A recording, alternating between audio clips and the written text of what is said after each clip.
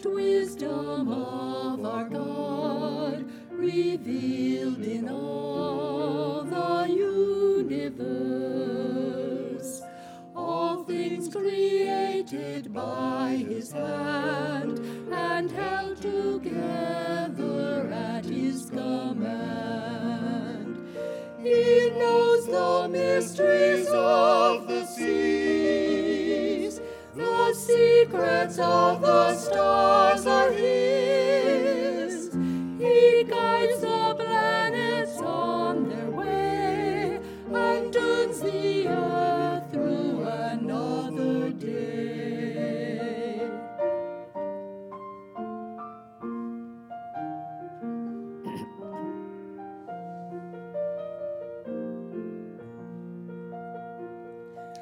The matchless wisdom of his way that marks the path of righteousness.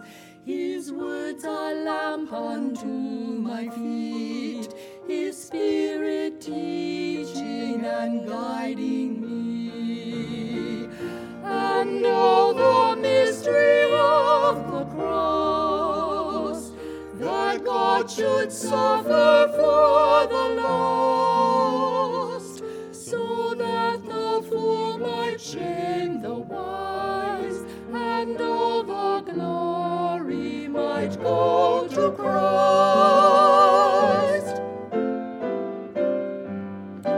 Oh, grant me wisdom from above, to pray for peace and cling to love, and teach me humbly to receive the sun and rain of your sovereignty. Each strand of sorrow has a place within this tapestry of grace. So through the trials I choose to say, Your perfect will in your perfect way. Each strand of sorrow has a place within this tapestry of grace. So through the trials I choose to say, your perfect will in your perfect way.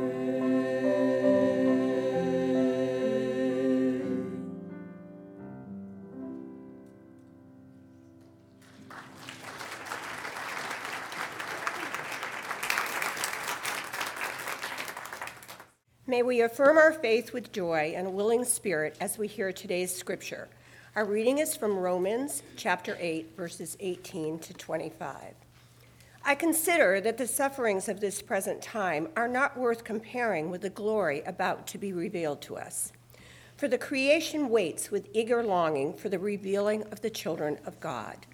For the creation was subjected to futility, not of its own will, but by the will of the one who subjected it, in hope that the creation itself will be set free from its bondage to decay and will obtain the freedom of the glory of the children of God. We know that the whole creation has been groaning in labor pains until now, and not only the creation, but we ourselves, who have the first fruits of the Spirit, groan inwardly while we wait for adoption, the redemption of our bodies. For in hope we were saved. Now hope that is seen is not hope. For who hopes for what is seen? But if we hope for what we do not see, we wait for it in patience. This is God's word to God's people. Thanks be to God.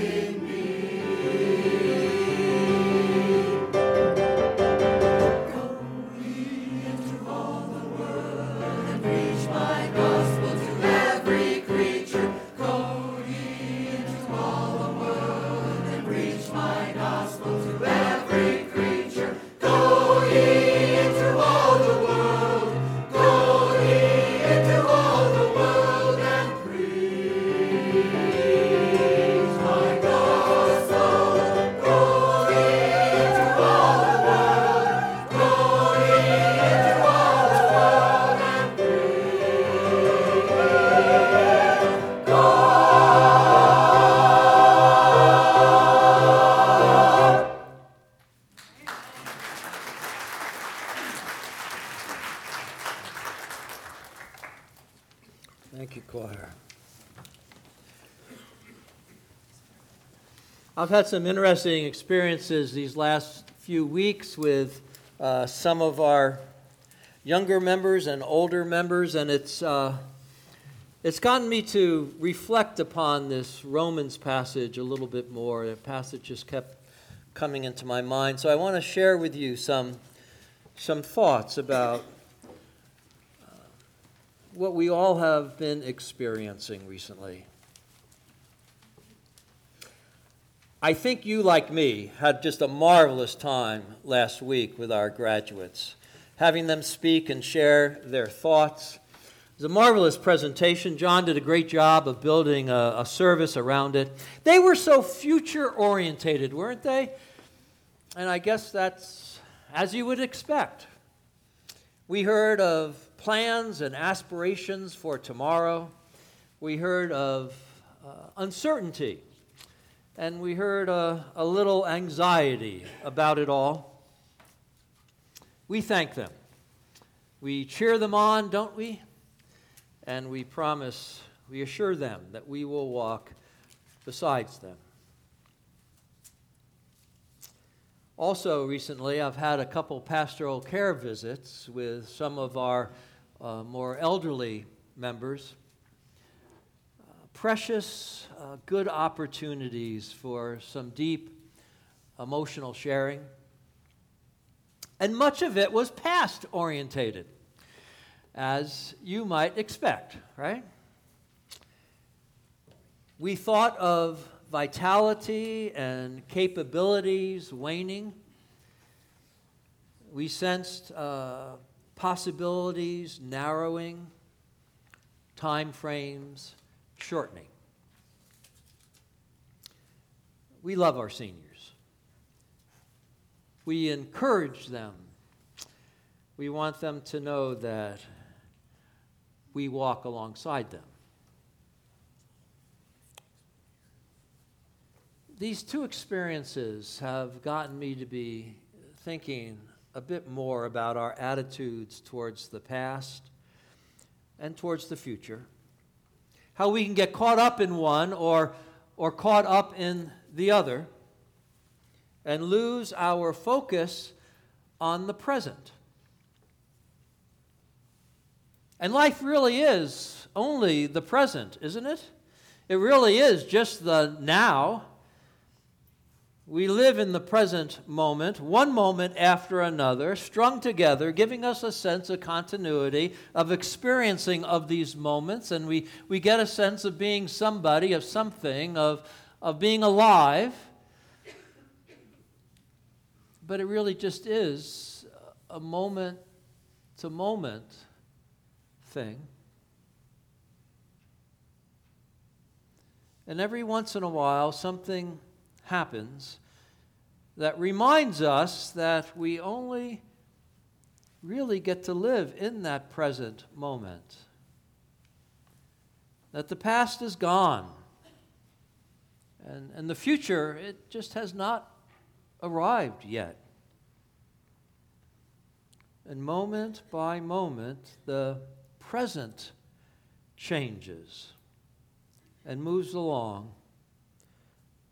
Yet we only live in that moment, and we are well advised to treat it gently and with care and to dive into it with life. Now, we can try to hold on to the past. It's hard, granted, it's hard to keep the past alive, but we try, don't we? We try. I've got about 40 books on the Holy Land, which I look at now and again because I had just such a great experience when I had a sabbatical there, that those feelings that I had and those insights, I want to try to keep them alive inside of me, though they're not quite as fresh as they were a decade ago. We get nostalgic, don't we? Remembering exciting times or influential people, trying to keep the feeling or the inspiration of those past times or other people alive in us, in our present. I think of some of Debbie and my friends who are still rocking out to the Grateful Dead. Led Zeppelin. Tie-dyed shirts are still in the dresser drawers, and the huaraches are there in the closet waiting to be strapped on. I think of some Civil War reenactors who are so engrossed in the past. It's not even their past, It's been over a century or so since then, but they're so engrossed in it that they have this jargon, they have this clothing, they have this way of expressing attitudes that's as if they were in the past. I think of how many of us, as we age, we occupy our thoughts with fond remembrances, and we wander the corridors of bygone days.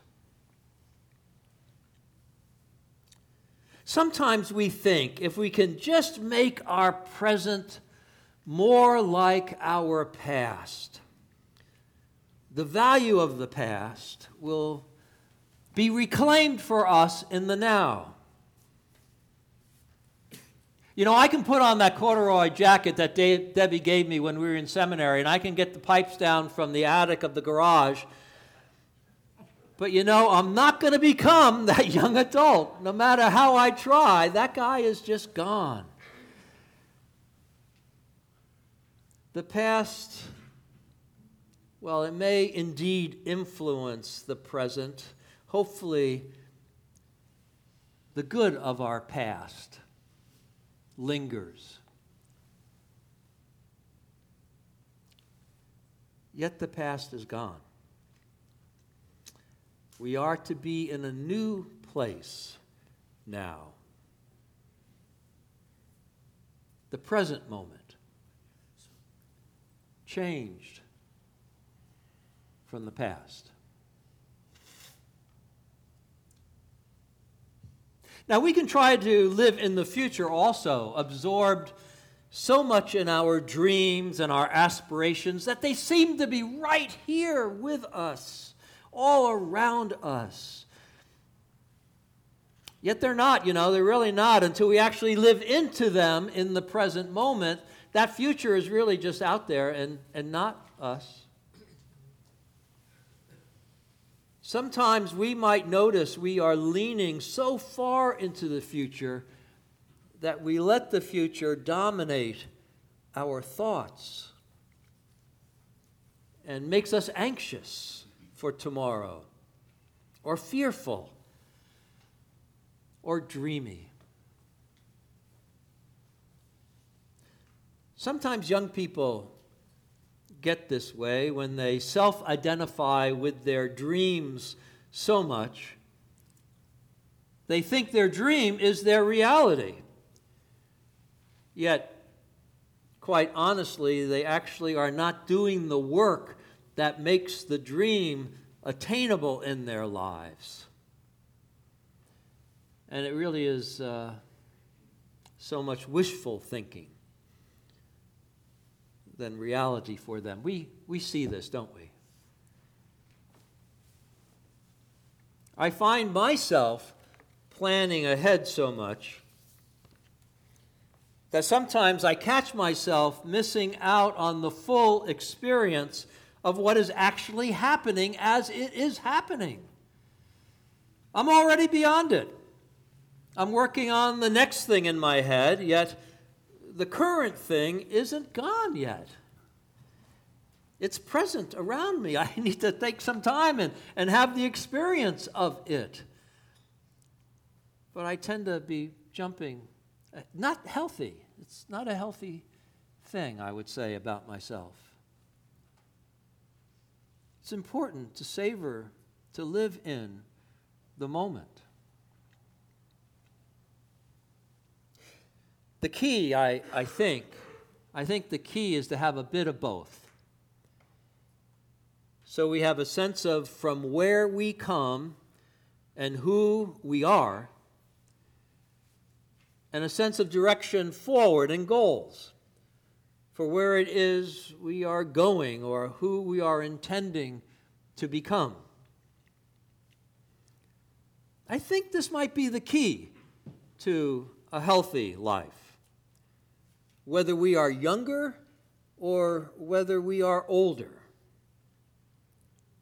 A sense of past for foundation, a sense of future for direction. Yet it is in the present moment in which these two come together. It is in the present moment that we find our life, our concerns, our opportunities. We need to live it, to make the most of the new present that is ours. Now, for me, this has a lot to do with our faith in God,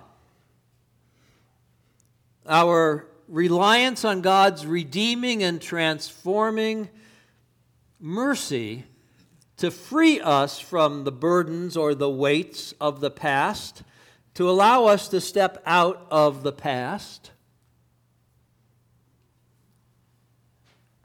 and our trust in God's gracious providence to open to us a worthwhile and abundant future.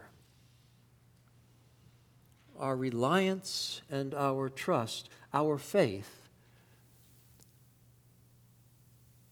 and a transforming and redeeming and sustaining God. It is our faith, really, that helps us to live in the now. It is our faith that can help us let go of the past. It is our faith that can help us to anticipate a good future. Through our faith, we're able to live in the now. Thankful, open, centered at peace.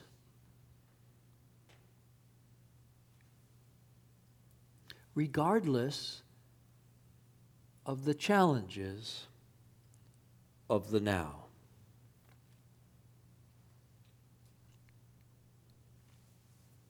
As Paul states in his scripture that we read this morning, our faith gives us a hope that does not disappoint. It looks backward to our release, and it looks forward to our fulfillment. In a recent conversation with a friend and colleague, Rick Pearson, he was thinking about this concept of hope, and he was saying that it's not really wishful thinking. Don't think it's that we're picturing what we would like and desire to happen to us. Hope is not wishful thinking. Hope is not just Pollyanna optimism, thinking that good outcomes are going to come because we've had a couple good outcomes in the past, and why should there not be another good outcome? Let's just anticipate it will be and live that way. Hope, it is hope, trusting that the outcome will ultimately materialize because it is God's good intention, God's good will, regardless of what we might see around us in the moment.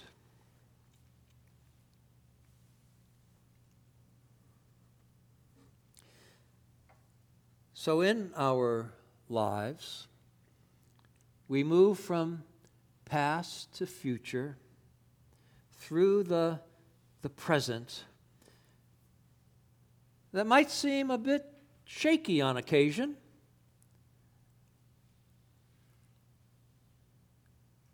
And we take heart. We claim our faith.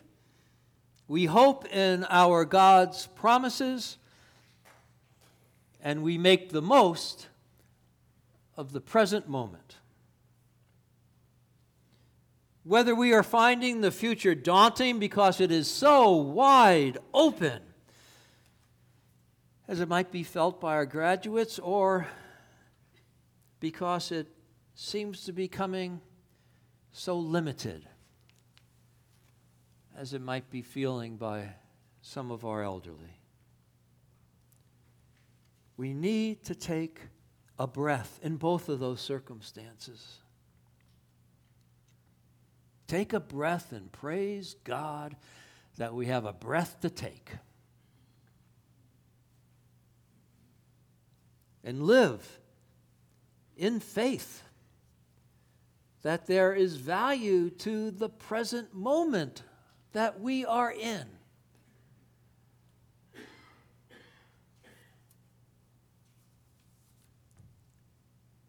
And to hope that God's will is indeed being done for us all.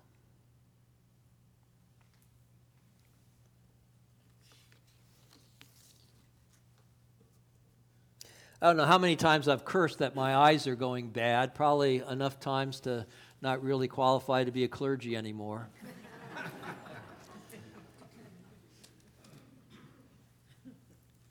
I was angrier about that than I am now.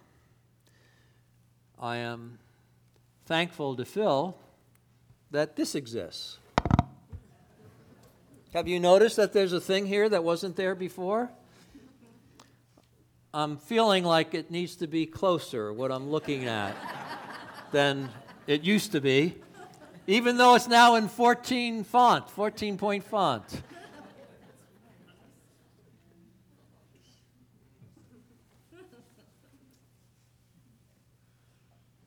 I'm thankful I can see.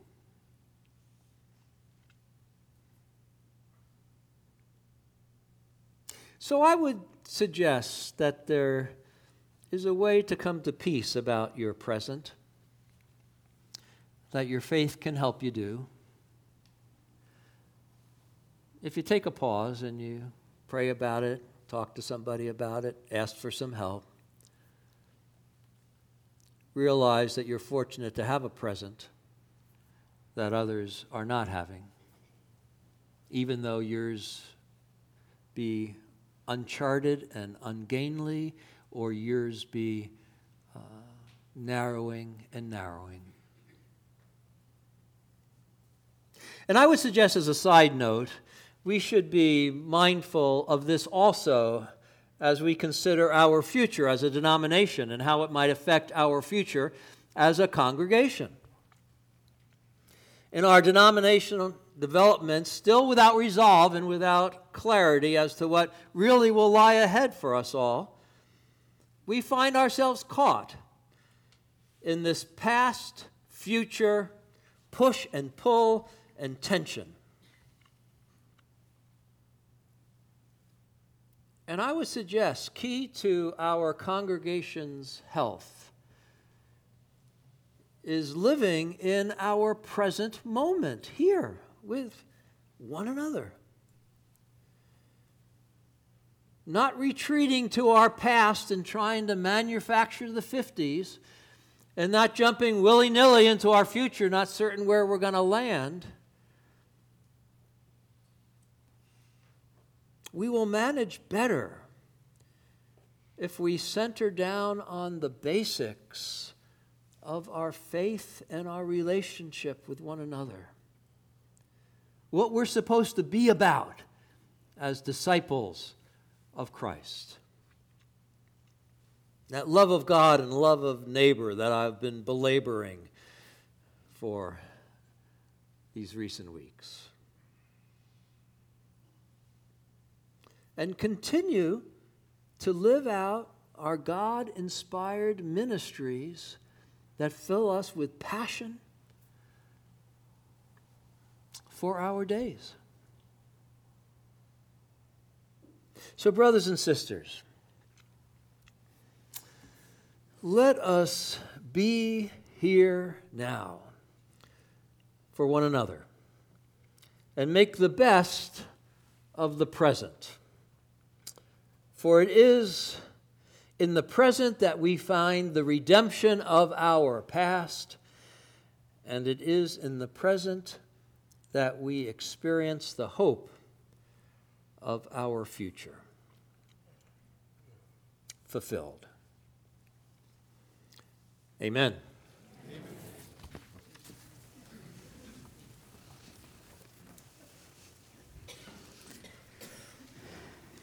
As people who have a foundation of experiences where God has been with us through the valleys and the mountaintop experiences, we know that God is present to us wherever we are this day. And for that, we give praise and thanksgiving. We thank God for the blessings in our lives. And one of the best ways to do that is to give our tithes, gifts, and offering so that we can work to build God's kingdom here in this community, in this place, at this time. Our ushers will wait upon us as we receive the gift of music.